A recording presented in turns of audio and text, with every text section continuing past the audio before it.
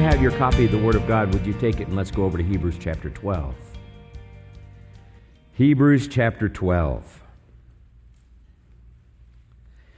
We've entitled our message today, Is God Punishing Me? And follow along as I read. I wish we had time to go through the entire chapter. We don't. We're going to have to be somewhat selective. But follow along as I read verses 7 through 11. Hebrews 12, verses 7 through 11. Follow this carefully. It is for discipline that you endure. God deals with you as with sons. For what son is there whom his father does not discipline? But if you are without discipline, of which all have become partakers, then you are illegitimate children and not sons. Furthermore, we had earthly fathers to discipline us, and we respected them. Shall we not much rather be subject to the Father of our spirits and live? For they discipline us for a short time as seemed best to them, but He disciplines us for our good, so that we might share in His holiness. All discipline for the moment seems not to be joyful, but sorrowful. Yet to those who have been trained by it, afterwards it yields the peaceful fruit of righteousness. This particular sermon really grew out of almost 40 plus years of counseling. There have been many, many times over the past 40 years where I've sat across the table or across the desk from people who have come and laid out their heart to me. They've laid out their life to me. And oftentimes in doing so, they talk about the difficulties and the hardships and the trials and the struggles and the losses that they've experienced. And they will look across the desk at me, and with tears running down their face, they'll say to me, I want to know, is God punishing me? Maybe that kind of thought has gone through your mind at some particular point in your life. You've thought, I don't understand why I'm going through what I'm going through. Somehow God must be punishing me. Look at all that I've had to go through. Look at the loss that I've experienced. Look at the difficulties and the trials and the setbacks. I've not been able to do the things that I thought I was going to be able to do. I've lost people who are close to me and whom I have loved dearly, and I know that I'm not going to see them ever again on this planet. What's going on? Really? Is God punishing me? There's 4 things I want you to see about this in this particular passage. But before we get to that, let me tell you a short story. Back about 10 years ago, I was asked to come and speak at a pastor's conference in Germany. It was a church in Cologne, Germany. And one of the TMS grads, a wonderful friend of ours, who was also a part of our fellowship group before he went back to Switzerland, was my translator. His name was Martin Manton. He was a big guy. He spoke English very, very well. In fact, he spoke French fluently, German fluently, and Italian fluently. And he was my translator. He learned to speak English because during his high school years, he actually came to the United States to play football. Can you believe it? From Switzerland. He's a big guy, and he played American football, which is very rare to find a European that plays American football, but he did. And so he would speak English without any accent whatsoever. You would never know in the world that his native language was German. And so he went through the master's seminary, graduated, and now he's pastoring in Zurich, Switzerland. But at that particular time, he was translating for me there in Cologne, Germany. Right in the shadows of the big United Nations building, there was a church there that had really people from all over the world in it, because most of them worked there at the United Nations building. And at that particular time, there were around 200 pastors and their wives that came from all over Germany, and at least the western part of Europe, to come to this particular pastor's conference. And we were teaching all day, so I began early in the morning, and we had sessions that went all morning and then all afternoon. And the last session, and I had another colleague that was working with me, so we would trade off sessions. Otherwise, I'd be dead at the end of the day if I was doing them all. And so he was doing one, then I was doing one, and he was doing one. And at the end of the day, I had the last session, and Martin was translating for me. He was standing to my left as he was translating into German. And when I closed out that session, I was so tired, I could hear my bed calling me. John, come to me. Come to me. So I was really tired. So I ended in prayer. I was wrapping up my notes. Martin was doing the same thing. And I caught in my peripheral vision a woman just scurrying up the aisleway to the front. She was an elderly woman around 75 years of age. One of the first things I noticed about her is she had a scarf tied around her head, and she had a very, very long coat that went clear to the bottom because it had been raining all that day. And I noticed how swollen her ankles were, which suggested congestive heart failure. And she came up and she grabbed my big translator by the arm and she stuck a finger at me. And I'm ready to say to Martin, just tell her I'm not responsible for anything I say after 8 o'clock in the evening. Tell her to come back tomorrow. I'll answer the questions then. But before I could say that, Martin turns to me and he says to me, John, this woman says she wants to tell you something she has not told anybody in her 75 years of life. When a 75-year-old woman says that kind of thing to me, okay, she has my attention. I'm going, okay. So I said, let's go over here. So we went off to the side, sat down in 3 chairs. And this woman, I said to her, listen, share what is it that God has put on your heart? What's going on? And she began to share with me one of the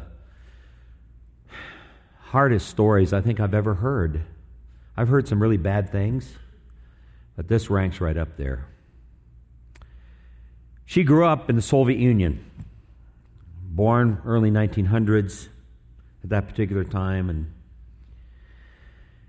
And as she was growing up, her father was a pastor. He was a pastor of an illegal church.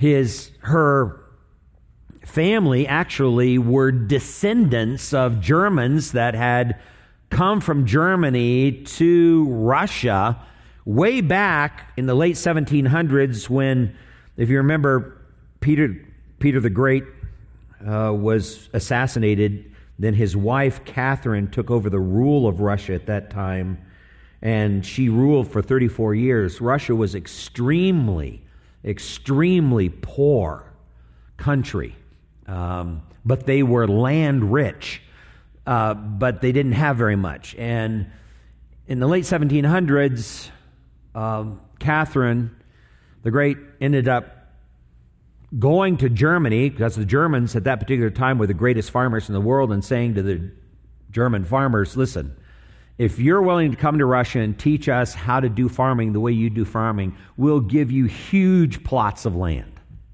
Huge plots of land. So tens of thousands of German farmers left Germany, went to Russia.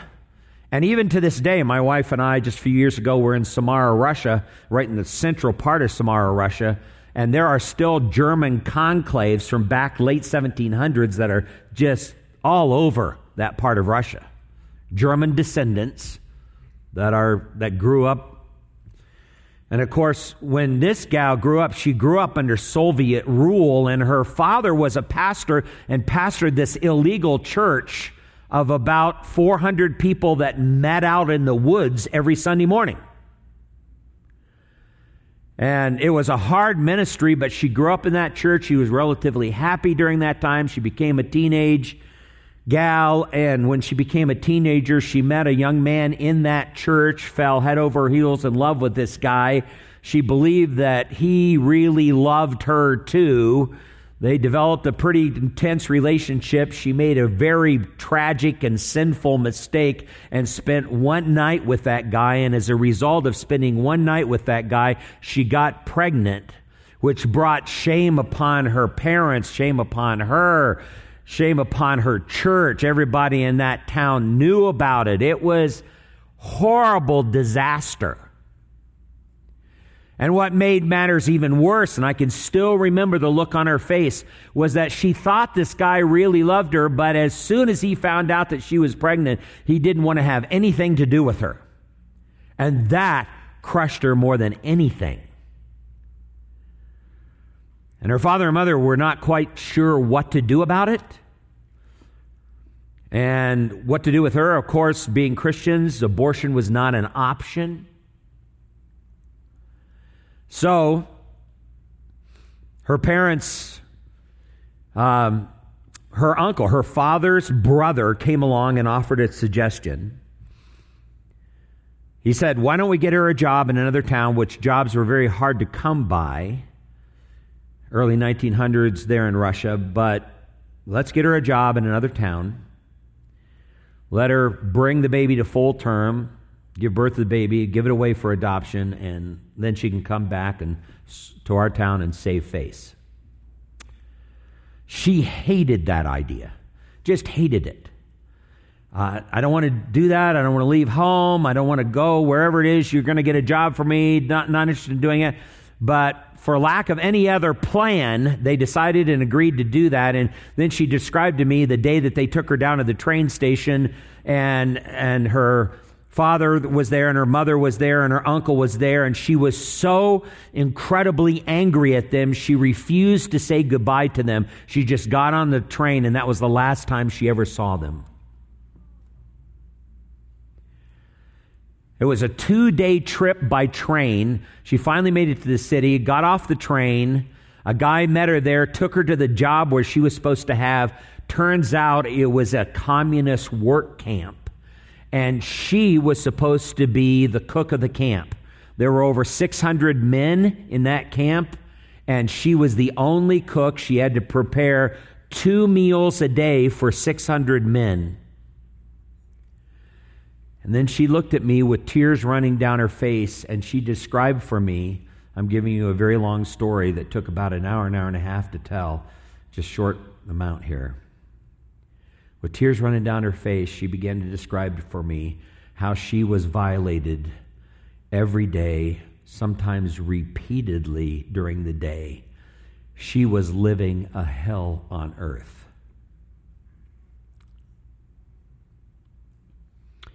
And I look at her, and the tears are running down her face, and I look at my big translator, and Martin's got tears in his eyes. 9 months go by, baby's full term. It's the middle of winter time. She's walking into town to buy supplies for the kitchen. The baby decides to come. She is all by herself. And she describes for me how she sat down in the snow and delivered her own baby. And you've got to understand, from her perspective, it was that baby that had caused her so much pain and heartache. She was still so deeply angry. After she delivered her own baby, she took her baby and she threw it out over the ice. And she killed her baby. Got up, went into town, bought her supplies, went back to work. And the tears just flowed down her face. Through a set of circumstances, she was eventually able to get out of that particular work camp, go to East Germany while the wall between East and West Germany was still up. She got a job there. Not long after she got a job there, she ran into a young man. This time, they got married. Not long after they got married, she got pregnant. When her husband found out that she was pregnant, he left her and she never saw him again. Now she was left to raise that little girl for the next 20 years, which she did under communist East Germany. Her daughter grew up.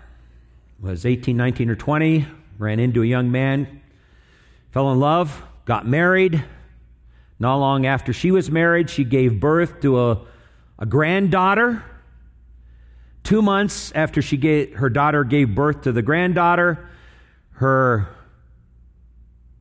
daughter and son-in-law were in a terrible car accident. They were both killed, and now she is left with her granddaughter. For the next 20 years, she raises her granddaughter by herself. In the meantime, the wall between East and West Germany comes down. Everybody in East Germany that was extremely poor came flooding into West Germany. She was part of that migration into West Germany, and she located right in Cologne, a few blocks from the church where we were at. Her granddaughter started attending the church that I was speaking in, and through that experience, her granddaughter surrendered her heart to Jesus Christ as Lord and Savior. Radical transformation in her granddaughter's life, just radical. And she kept coming home every time she go to church, say, "Grandma, you got to go to church with me." Grandma said, "Not interested." "Come on, Grandma, you got to go to church." "Not interested." "Grandma, you got to go to church with me." "I gave up on God and church a long time ago." "Not interested in any of that stuff." She kept coming back. "Grandma, got to go to church with me." She told her granddaughter, "Okay, I'm going to go to church with you once. Once. After that, I don't want you to ever say this again to me." She went to the church. In that one instance, God melted her cold heart, and she gave her life to Christ. That was just 4 months before I showed up. Right? And now, with tears running down her face, she's looking at me, asking in German, kind of broken German, Russian, and that's what made it hard for Martin to translate. Is God punishing me? It's a great question, isn't it? Is God punishing me? I've done some wicked things in my life. Is this what I get for doing that? I noticed she had a little Bible there with her, a little German Bible. I said, "Listen, I want you to grab that Bible and go over to Romans chapter 8. She didn't know where Romans was. So Martin had to take her Bible, turn it over to Romans for her. In fact, why don't you take your Bible, put a marker here, Hebrews 12, go over to Romans 8, just for a moment. And I said to her, "Now I want you to take this, I want you to read it out loud for me. Read verse 1. Romans 8, verse 1.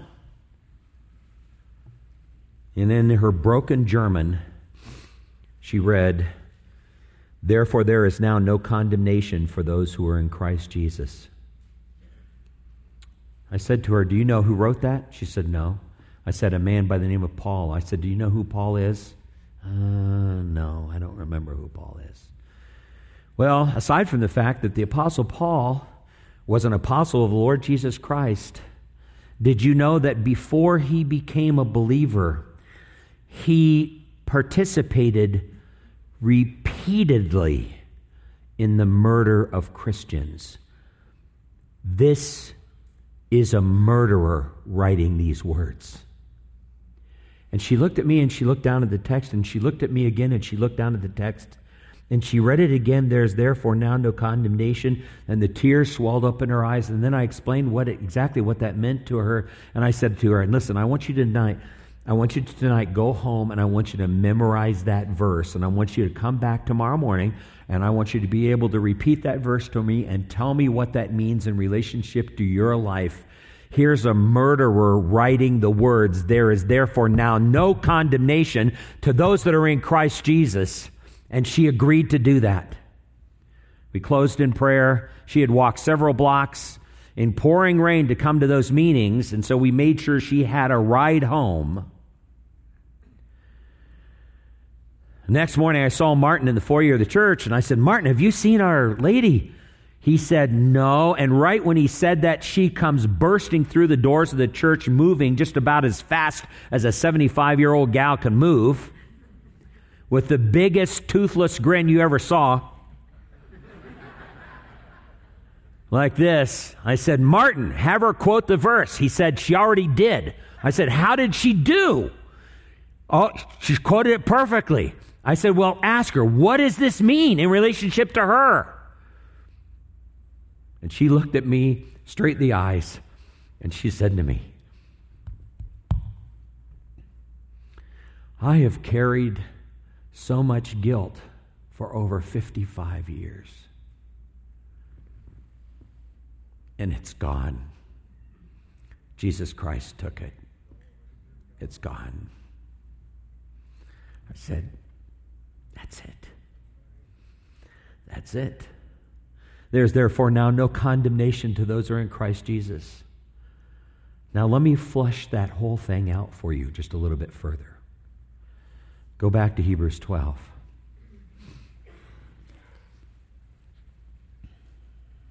There's 4 things I want you to see here in Hebrews 12, verses 7 through 11. 4 very critical things. I recommend that you write them down. You say, I don't keep notes. And I'm going to say to you, well, today's a great day to start.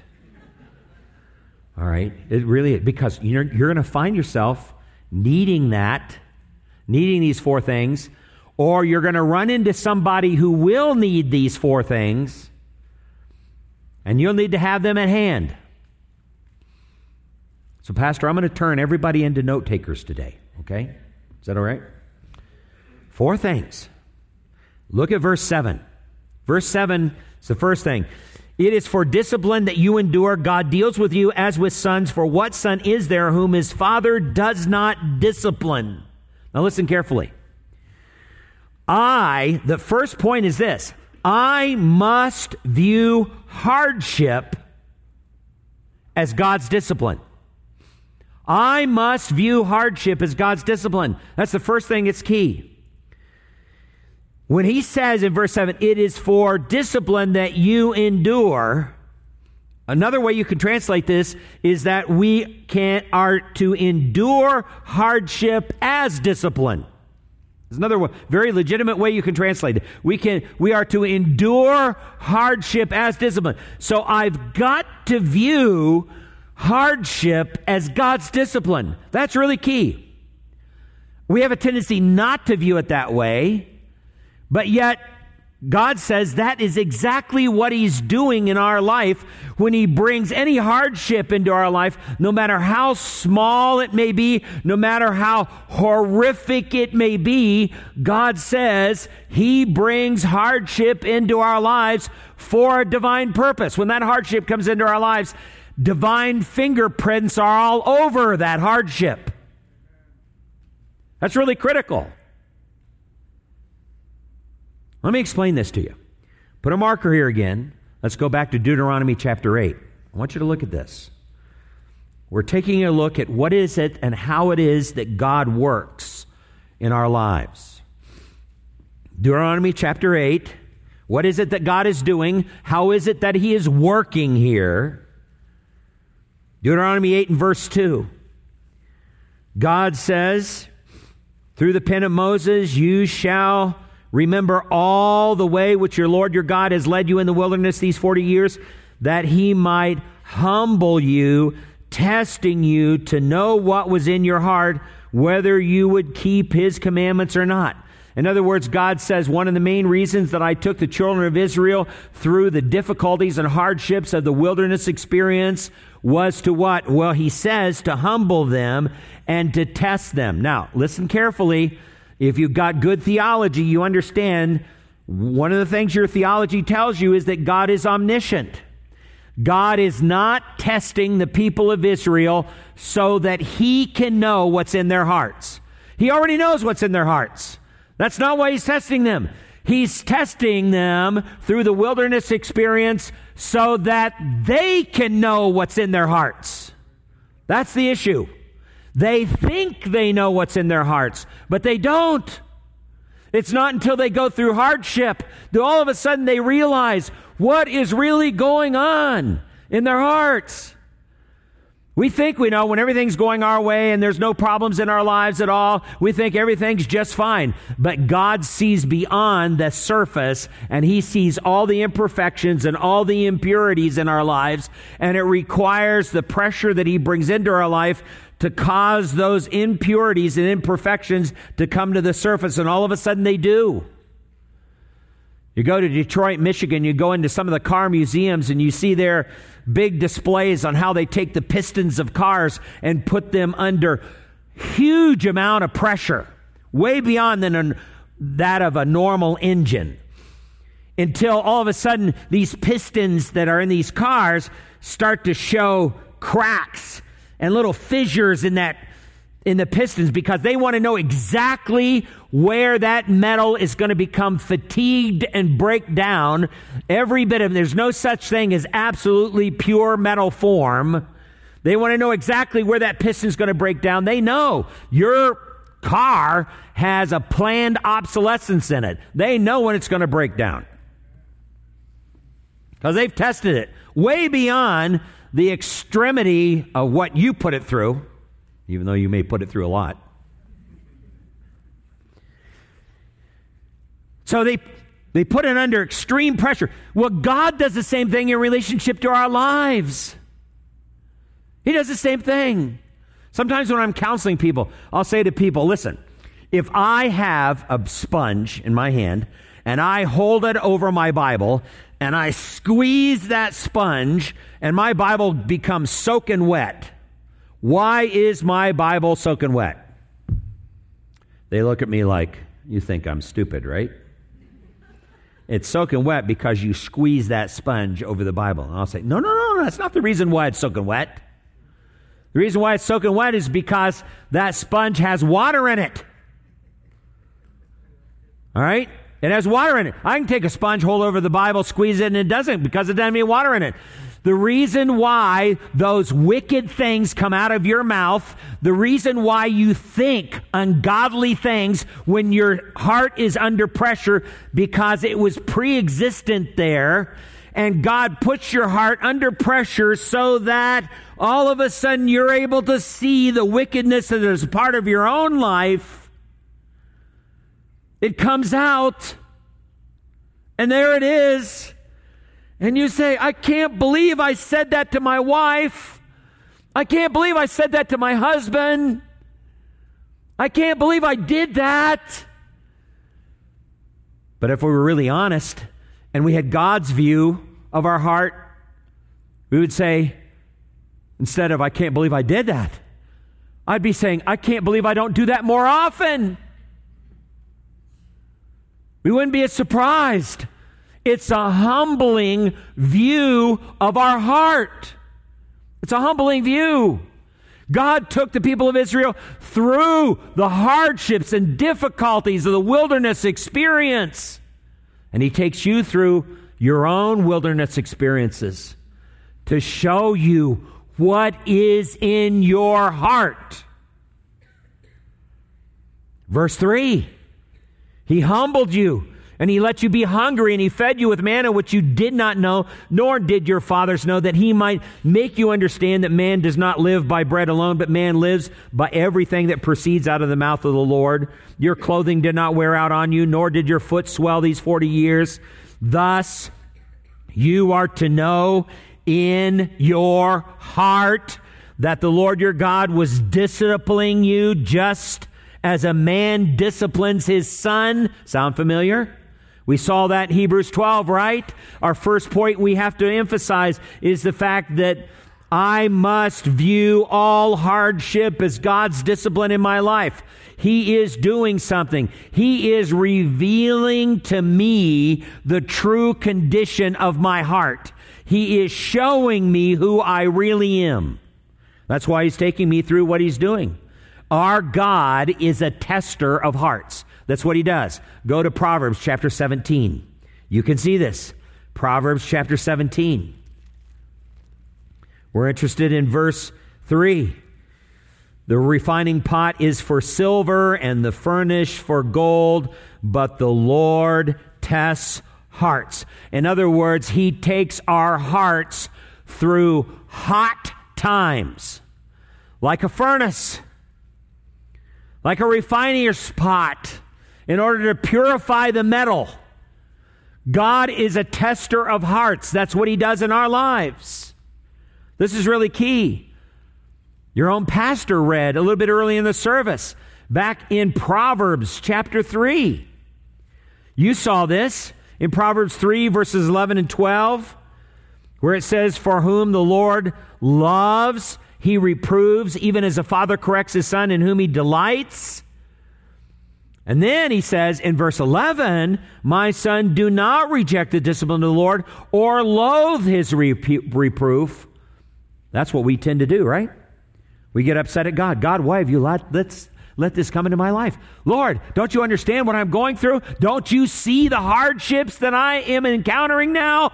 Have you turned your back on me? Is that what you're really doing? And we begin to loathe.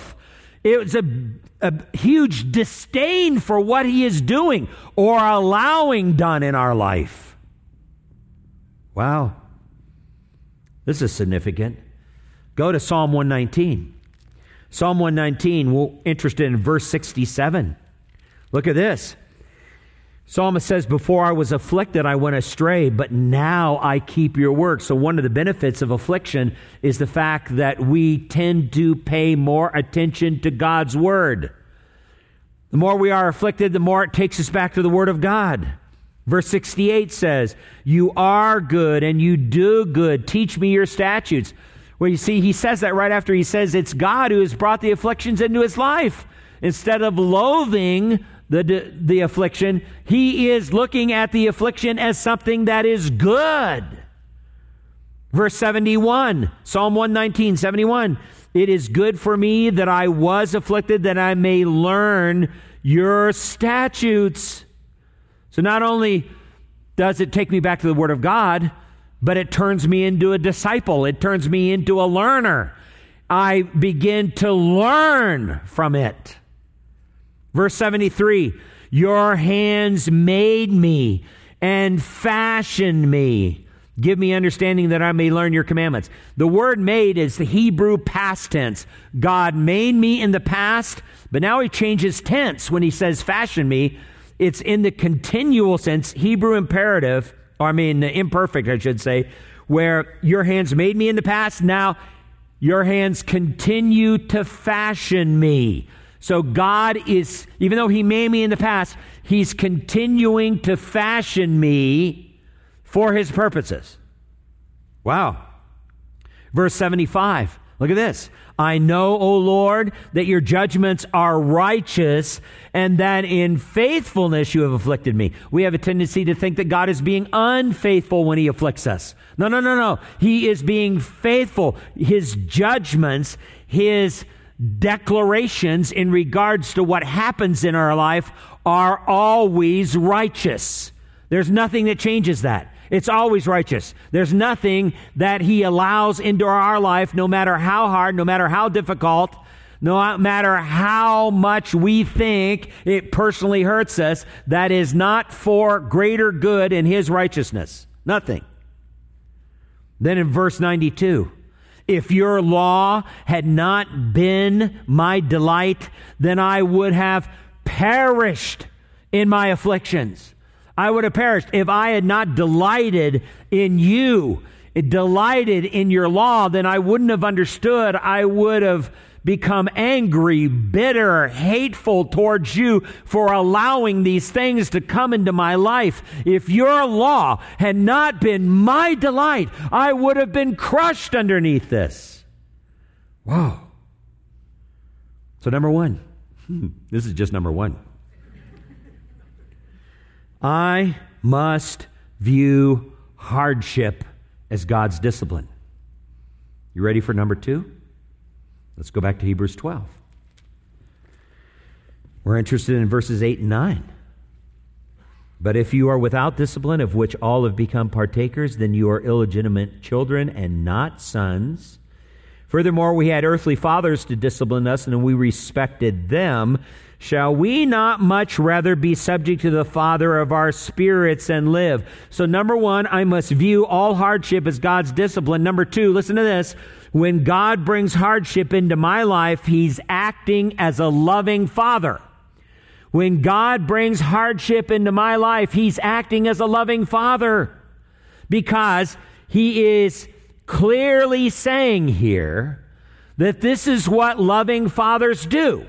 Now, I realize that there are a lot of fathers out there in our world today that are not loving fathers. They could care less about the welfare of their children. In fact, one of the greatest evidences of an unloving father is the fact that that father's not willing to bring hardship and pain into that child's life. It's one of the evidences. And we know that because there are examples of that in Scripture. Just for a moment, let's go back to 1 Kings. Chapter 1, verse 5. 1 Kings 1:5. Look at this carefully. Now, Adonijah, the son of Haggith, Haggith was his mother. Adonijah was the son. In fact, he was the fourth son of David. Adonijah, the son of Haggith, exalted himself. He didn't have a problem with self-esteem, saying, I will be king. So he prepared for himself chariots and horsemen with 50 men to run before him. And then verse 6 is a commentary on David's fatherhood. Look what it says. His father had never crossed him. You see that? If you look at some Bible translations have that footnoted, and if you go to across, it's literally the Hebrew word, his father had never pained him. That's literally what it said. His father had never pained him. He grew up full of himself, Adonijah, at any time by asking, why have you done so? And he was also a very handsome man, and he was born after Absalom. Adonijah could turn the women's heads. He was a handsome guy. He was full of himself. He wanted to be king of Israel. He's willing to take the throne away from his father David. He is full of himself, and it ends up in his death. Loving fathers bring painful discipline into their children's lives. Loving fathers are not abusive. Those are only fathers that have no control over their sinful anger. They're not abusive. They don't slap a kid, poke a kid, punch a kid. They don't do anything like that. But they are willing to spank a kid. They're willing to do that. Contrary to what contemporary psychology says, there is absolutely zero proof that spanking is bad when done in a loving manner. Zero. It doesn't exist. I can go back and cite you study after study and the conclusion of those studies on what they supposedly point to, and they do not point to loving discipline. They're pointing to fathers that take out their sinful anger on their children because the children are inconvenienced or the children are bothering them. No. The loving father is concerned about that child's welfare long term and is still willing to bring pain into that child's life in order to redirect that child in the right direction. That's the way God is. He is a loving father. He's acting as a loving father because this is what a loving father does. He brings hardship into my life. That's what God does. He's acting like a loving father in my life. This is really critical. We rebel against this. Go back to Psalm 89. Psalm 89 helps us to understand this a little bit more.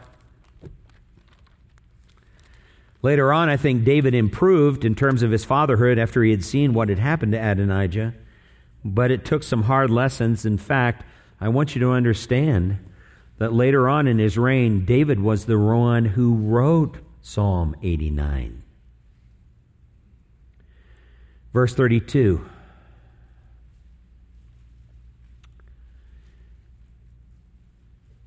Then I will punish their transgression. David is writing for God, with the rod, and their iniquity with stripes, but I will not break off my loving kindness from him, nor deal falsely in my faithfulness. David learned how to be a father by studying God, his Father. David learned how to do that. Let's go to the book of Job just for a moment.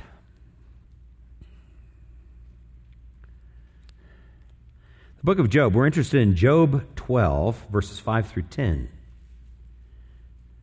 Job 12. Notice here,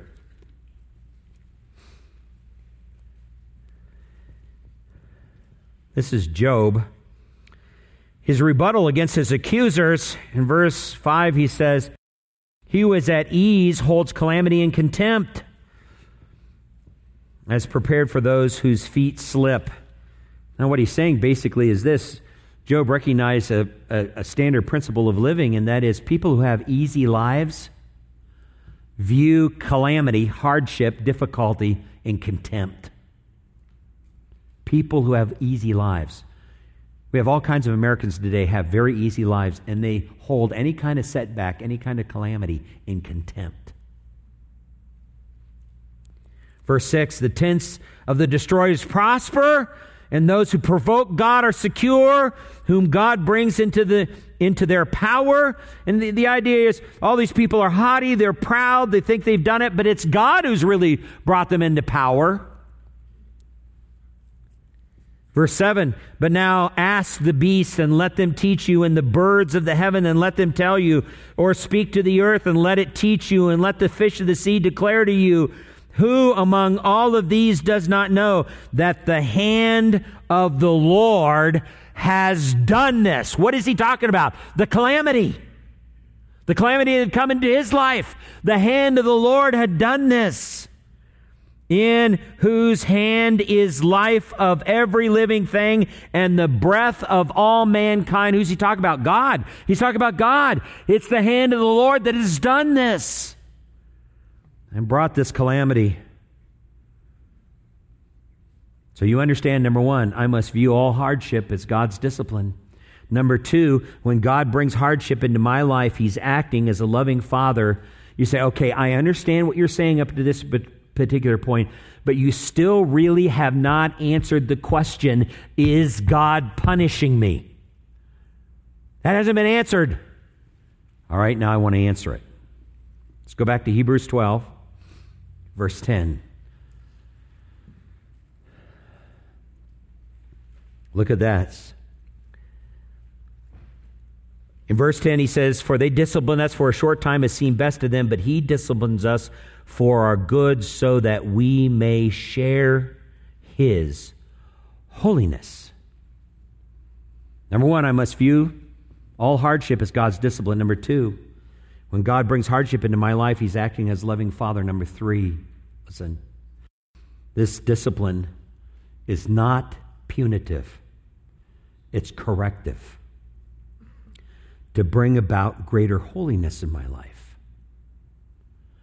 This discipline is not punitive, it's corrective in order to bring about greater holiness in my life. There are a lot of Christians who think somehow, like Roman Catholics, they think that they are going through hardship as a form of penance to pay for their sin. No. No, never. Not if you're saved by the gracious atonement of the Lord Jesus Christ, because in order to say that, you have to think like a Roman Catholic. Christ died, covered some of my sins, not all of them. I have to add his suffering to his suffering, my suffering, in order to have all of my sins paid for. That is not what the Bible teaches. That's Roman Catholic false theology. That is not what Scripture says. It violates everything in the book of Hebrews.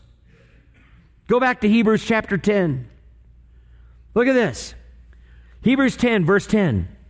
He's talking about the atoning sacrifice of Jesus Christ, and he says, "By this will we have been sanctified through the offering of the body of Jesus Christ once for all." When he says once for all, there is no need for additional suffering and sacrifice. It's once for all. It is a sacrifice that has covered everything.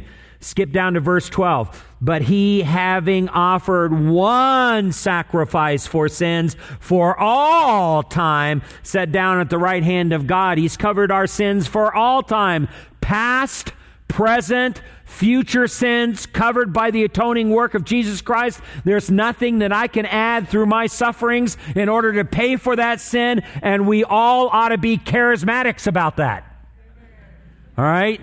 That's really key. My sins past, present, future, taken care of with Jesus Christ. Look at verse 14. For by one offering he has perfected for all time those who are sanctified.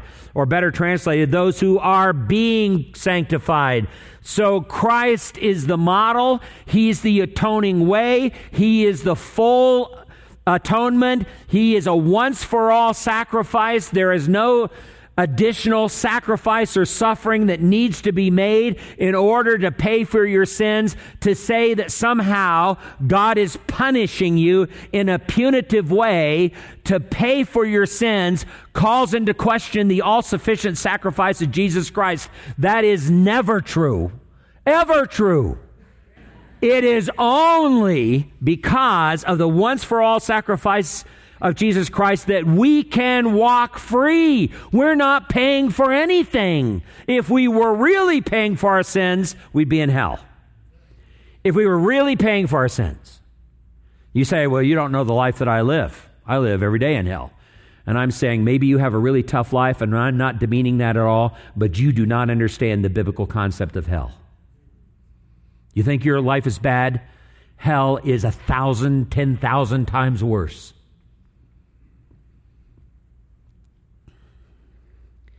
This discipline, see, this is the third point. This discipline is not punitive. It is corrective to bring about greater holiness in my life. God is purifying my heart. He is squeezing it and bringing out all the impurities so that we can be more like His Son, Jesus Christ. That's what He's doing. That's why He takes us through the hardships that He takes us. That's why we sometimes unexpectedly lose our job. Sometimes unexpectedly the car breaks down. Sometimes unexpectedly we lose somebody really close to us. He's taking us through the refiner's fire in all of that. No matter how small the difficulty may be, no matter how great the difficulty may be, He is taking us through all of that. This is really key. You say, okay, I got it. I understand. Number one, I've got to view all hardship is God's discipline. Number two, when God brings hardship into my life, He's acting as a loving Father. Number three, the discipline is not punitive. It's corrective to bring about greater holiness in my life. I understand that. But let me ask you, how do I know that it's worked? How do I know it's worked in my life? Oh, I'm really glad you asked that question. That brings us to verse 11. Look at verse 11. All discipline for the moment seems not to be joyful but sorrowful. And all God's people said, Amen. Right? Yet, to those who have been trained by it, it doesn't say to those who are paying for their sins, those who have been trained by it, afterwards it yields the peaceful fruit of righteousness. How do I know that the hardship that I'm going through has done its job? Number 4, I'll know when this hardship has done its job because my heart will be at peace. I'll know when the hardship has done its job because my heart will be at peace. I will no longer be fighting God. I'm no longer going to fight God. I'm no longer on the inside saying, God, why are you doing this? You've made mistakes. And I got news for you. God has not made a mistake in all of eternity past. Never will He make a mistake in the future. And He hasn't begun making mistakes with you. You're not His first mistake. You're not. He doesn't make mistakes. He knows exactly what you need. He knows exactly how to make you into Christ's likeness. He is not making mistakes in your life. How do I know that? How do I know it's done its job? Because my heart will be at peace. That doesn't mean the trial has gone away. That doesn't mean the pressure is gone. That doesn't mean that he's resurrected my loved one and brought that loved one back to me. Doesn't mean any of that. The trial's still there, but I'm okay with it. I'm okay with it because I know that trial's in the very hands of a loving and sovereign God who is my Father. I know that, who disciplines me for my welfare so that I can share in his holiness, so that I can be like Jesus Christ.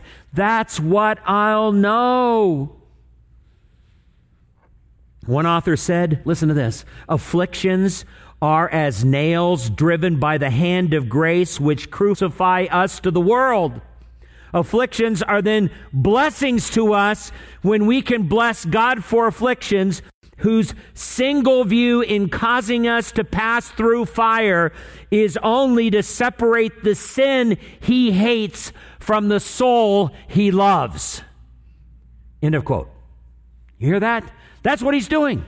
He's attempting to separate the sin he hates that's so much a part of your heart. Separate that from the soul and the heart that he loves. That's why he takes us.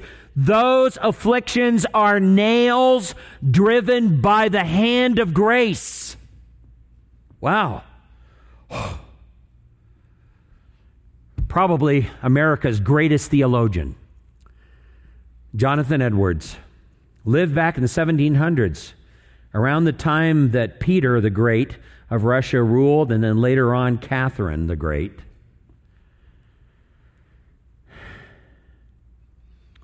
He was the president of the college in New Jersey, which later on became Princeton University. He had a loving wife. Her name was Sarah Pierpont Edwards.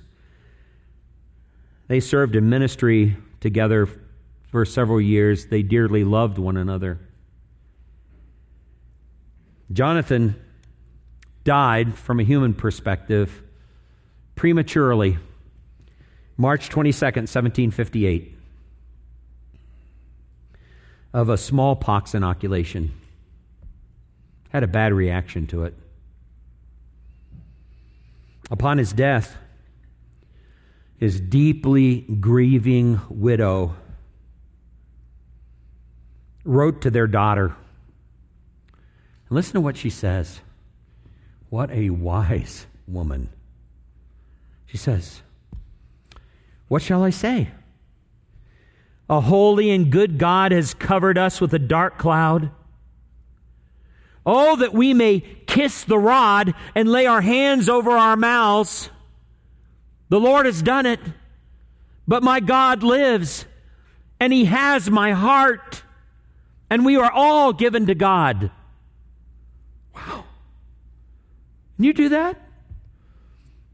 After God has taken his rod and struck you across the back, can you turn around and kiss the rod? That's what she's talking about. Charles Spurgeon, in commenting on Psalm 88 and verse 7, he says this, "I have learned to kiss the wave that throws me against the rock of ages." I've learned to do that. Kiss the wave that has thrown me against the rock of ages. Wow. Have you learned to do that? There's four key things here. I must view hardship as God's discipline. When God brings hardship into my life, he's acting as a loving father. This discipline is not punitive, it's corrective to bring about greater holiness in my life. And I'll know when this hardship has done its job because my heart will be at peace. Remember our Russian lady friend in Germany? Remember her? A couple years later, I was back in the same area. I saw her pastor. I said, "Pastor, how's so-and-so doing?" Threw up his arms. "Great." I said, "What do you mean?" Well, he said, our church is about 600-700 in size. Once a month, we have a big church dinner. Everybody gets together and has the dinner. She cooks the dinner, and she doesn't let any of the other women in the entire church into the kitchen. Really? I said, you know where she learned that? Back in the Soviet concentration camp. He says, yeah, I know. Here was something that she learned way back then, and now she was using that to benefit the body of Christ. After all she had been through. And I had one of her dinners. It was great. I thought it was going to be like concentration soup or something. But it was wonderful. Good German-Russian dinner. So are you still fighting God? Are you still fighting Him in what you're facing? You're fighting a loving Father who's trying to do you good. You're like a little spoiled kid. Stop fighting. Let it do its perfect work. Let Him bring out those impurities. Get rid of them. Confess them as sin. Don't go back to them. Let peace rule your heart, not angst. Let's bow for prayer. Dear Lord, the more we understand You, the more we understand Your Word, the more we realize how loving and gracious You are to us every day. And we fight You. We fight You. We get angry at You. We begin to have horrible thoughts. We loathe Your discipline because it's painful, it's hard. But You are preparing our souls for glory. Like a good coach that causes his team to suffer. They practice and practice and practice, and they work and they work and they work hard. Not because he hates the team, that on the day of the game they'll be able to perform well. So on the day that we are ushered into Your presence, we will be holy. Help us to stop fighting You. Help us to understand that that discipline is coming and that hardship is coming from a loving Father who cares about us far than we'll ever know or realize while we're on this earth. And this we pray in the merciful and gracious name of our Lord Jesus Christ. And all God's people said, Amen.